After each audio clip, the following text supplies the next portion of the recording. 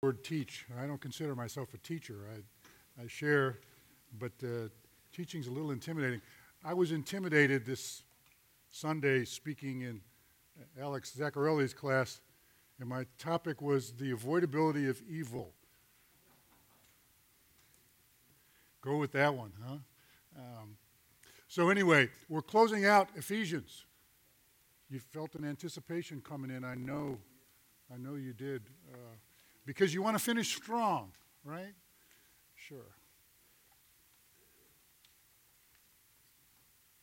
So Ephesians 6:18 through 24.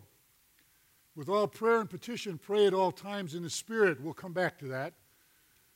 And with this in view, be on the alert with all perseverance and petition for all the staff, that utterance may be given to me in the opening of my mouth, to make known with boldness the mystery of the gospel, for which I'm an ambassador in chains, that in proclaiming it I may speak boldly as I ought to speak, but that you also may know my circumstances, how I am doing. Tychicus, the beloved brother and faithful minister in the Lord, will make everything known to you. I have sent him to you for this very purpose, so that you may know about us and that he may comfort your hearts. Peace be to the brethren and love with faith from God the Father, the Lord, and the Lord Jesus Christ. Grace be with all those who love our Lord Jesus Christ with incorruptible love. You know, last week we talked about the armor of God, and we ended up saying, stand firm. I would always kind of question that, stand firm. I said, wait a second, that sounds passive to me. It doesn't sound active. But stand firm, therefore, having girded your loins with truth, and having put on the breastplate of righteousness, and having shod your feet with the preparation of the gospel of peace, in addition to all, taking up the shield of faith, with which you'll be able to extinguish all the flaming missiles of the evil one. This is all preparation. And then it says, and take up the helmet of salvation, and the sword of the Spirit. And the sword of the Spirit, which is the Word of God.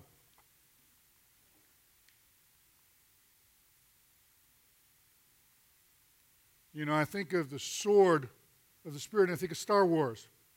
And I think of lasers and sabers and back and forth. And I think of, that was an impersonation, by the way. That was, but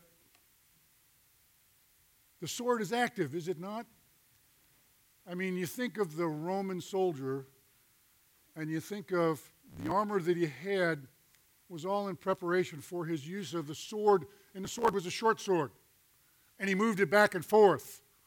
You know, I don't understand Star Wars and Obi-Wan Kenobi and all those kind of guys teaching saber drills and how you move that sword back and forth to keep you safe, but at the same time use it as an offensive weapon. But anyway, I thought of Star Wars.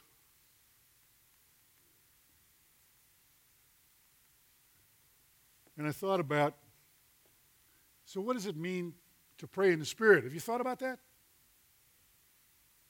Is it something mystical? Is it something God-given? Is it something that you learn from a mentor? You learn from those who know something about lightsabers that you don't know?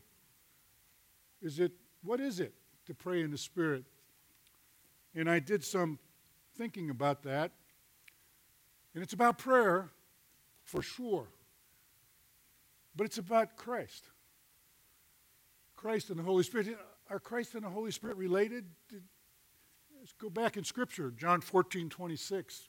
Jesus is speaking, and he says, but the Helper, the Holy Spirit, whom the Father will send in my name, he will teach you all things and bring to your remembrance all that I said to you. Whoa. So if you pray in the Spirit, it's all about Christ. So what does that look like? When you come to a red light and your mind wanders, and occasionally, as the Lord takes mine, brings you to prayer. How do you pray in the Spirit? How do you pray in a way that recognizes the fact that Christ described the Holy Spirit as one who would bring all things that he said to remembrance? Prayer is focused. Say, Lord, I'm stuck at this light. I don't know quite what to say, but I want to lift your name up because of the privilege I have for the fact that I've declared you my Savior and you died for me. That's a good start. That's a good start. And I remember. Well, what do you remember? I remember how you loved me, how you cared for me, how you were concerned and taught me. As a matter of fact, I'm going to count on you to cause me to remember in detail what you told your disciples. It's calling on Christ and remembering his sacrifices we pray. One of the things I think that I don't do enough of is I don't focus on the fact that Christ died for my sins. Sometimes I think I just move right through that and into what I want him to do for me that day. Maybe I pray for others, but it's more moving through than staying on the fact that Christ died for me. What it cost him is incredible. Back in Deuteronomy, it says, the worst form of death is crucifixion. He chose it. He chose it. For who? For me. That's unbelievable. So maybe there's more to praying in the Spirit than just something mystical, something Star Wars-like. And it's exercising the privilege of entering his presence because of what he has done for us. And so we're in the mode now, the light's long, and we're praying. And we're praying in the right way, but there's more to pray. You pray in the Spirit, and as what God wants us to do across the board. Did he begin his journey with us when we accepted him and brought him into our life with the view, well, that's done, press on, move on to the next challenge? It's getting to know God. And it's continuous. It moves beyond the light. I mean, you can continue to pray after the light changes and it's green and you're back in the flow of traffic. Flow of traffic? It's about praise and thanksgiving. And it is about others. Paul says in Ephesians that we're to pray with all perseverance and petition for all the saints. Do you pray for others? Does your prayer move you from praise and thanksgiving, adoration, remembrance of who the Lord is and what he did for you into a prayer for others? Or does it move into a prayer for me? Paul says, interestingly, he says it after he's just finished talking to us about preparing to battle. He says, pray with all perseverance and petition for all the saints. So who are all the saints? Well, I know that I'm married to my sweet wife almost 50 years, and she's certainly a saint. Amen. Yeah, can I hear it twice? Yeah. And I ought to be praying for her continually. How about my kids and my grandkids? You know, isn't it something that the Lord, when he really wants to grab our attention, does it through our wives and through our kids? Why is that? Because we're closest to them, maybe? Because they're always with us, maybe? Maybe because in his blessing of giving us a wife and a family and kids and grandkids, he wants to use them to draw us closer to him? Perhaps. Perhaps. So anyway, I think I'm lining out a model here for praying at a stoplight and beyond. And I would encourage you to think about praying in the Spirit. But you can't leave praying in the Spirit without recognizing the fact that Paul says, and pray for me.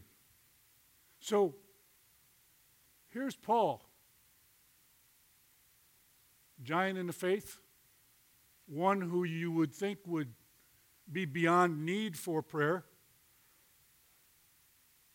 And if he had a need for prayer, that he would keep it to himself and exercise his right and privilege as one of God's servants, one of God's great servants. But here's Paul asking that you and I pray for him. Isn't that interesting? Isn't that almost astounding that one so steeped in a relationship with the risen Christ would ask for prayer? And yet he's in chains. And you'd think that his prayer would be, first and foremost, Lord, get rid of these chains. I mean, I don't know what it would be like. I mean, Paul wasn't a soldier, but yet he was chained to one 24 hours a day, 7 days a week, 365 days a year. That had to get a little old. He would arguably want relief from that, but that's not what he prayed. What did he pray for? Well, the same thing you and I would pray for if we were chained. Lord, give me strength and power to share your word with others. And that might be principally the one to whom I am chained. Say, wow, that's pretty incredible. Is that praying in the Spirit? You betcha. Did Paul move to an area in his relationship with the Lord that caused him to do that that's beyond my comprehension? Yes, it is. Because I would be first praying that I would be released from these chains, that my own needs would be taken care of first before I took care of the needs for others, and certainly before I shared the gospel with power and with strength. So, praying in the Spirit is something that I want us to think about, I want us to discuss at our group table. But let's move on. He's going to send Tychicus. Paul's still chained, but he's going to send Tychicus to talk to the church in Ephesians. Now, do you like to do things face to face? How many are Facebook advocates in this room? How many think that you can communicate by texting only? How many are more comfortable getting face to face with somebody and watching a countenance, hearing inflection and words and tones, and seeing movement and appreciation for what you're saying, and just a nod that maybe you're getting through in what you're saying? Paul knew that, so he sent Tychicus to talk to the church. And every church needs, and I know we do this on Sunday morning because I see evidence of it when I greet, every church needs prayer correspondence and visits. They need face-to-face. How are you doing in that regard? Are you good face-to-face? Or would you rather send a text? Email's out of date. But a text, and how about a tweet? Yeah, a tweet's good, right? You can reach millions tweeting, not be responsible, but that's another story.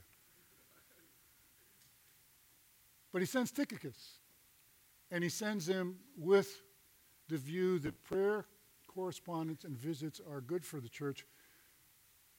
But what's the end of Tychicus' visit? He's there to comfort your hearts. Comfort your hearts. Are you one who comforts hearts? Or do you stir them up? Do you walk away from problems and issues? Tychicus is sent to comfort hearts. Call for us.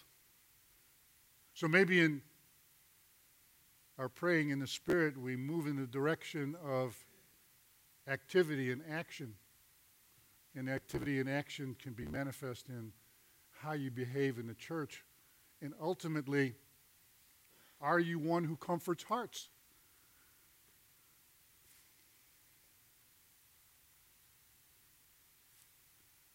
So, we're ending Ephesians. Remember what was the theme of Ephesians?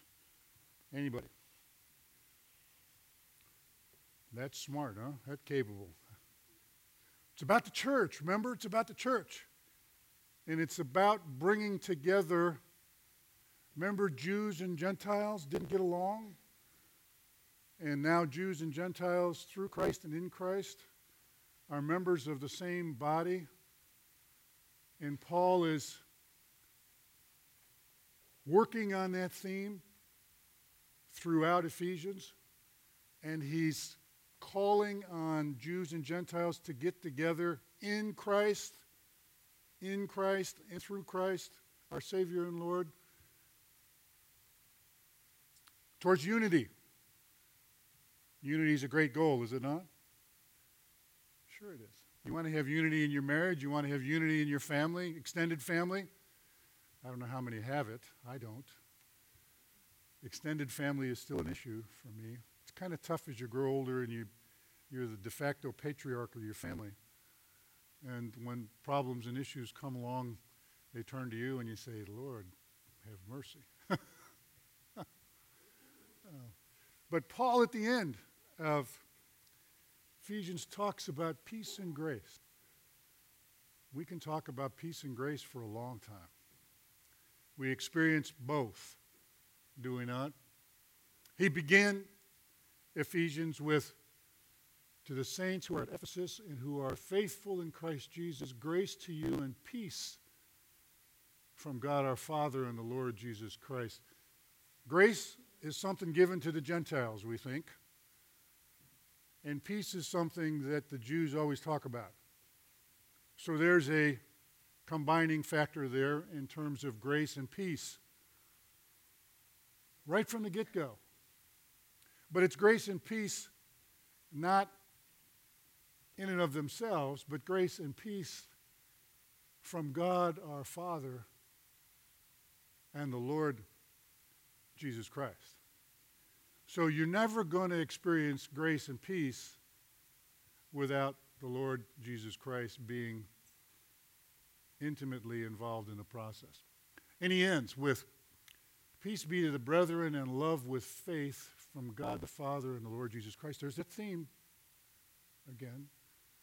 Grace be with all those who love our Lord Jesus Christ with incorruptible love. And I say, so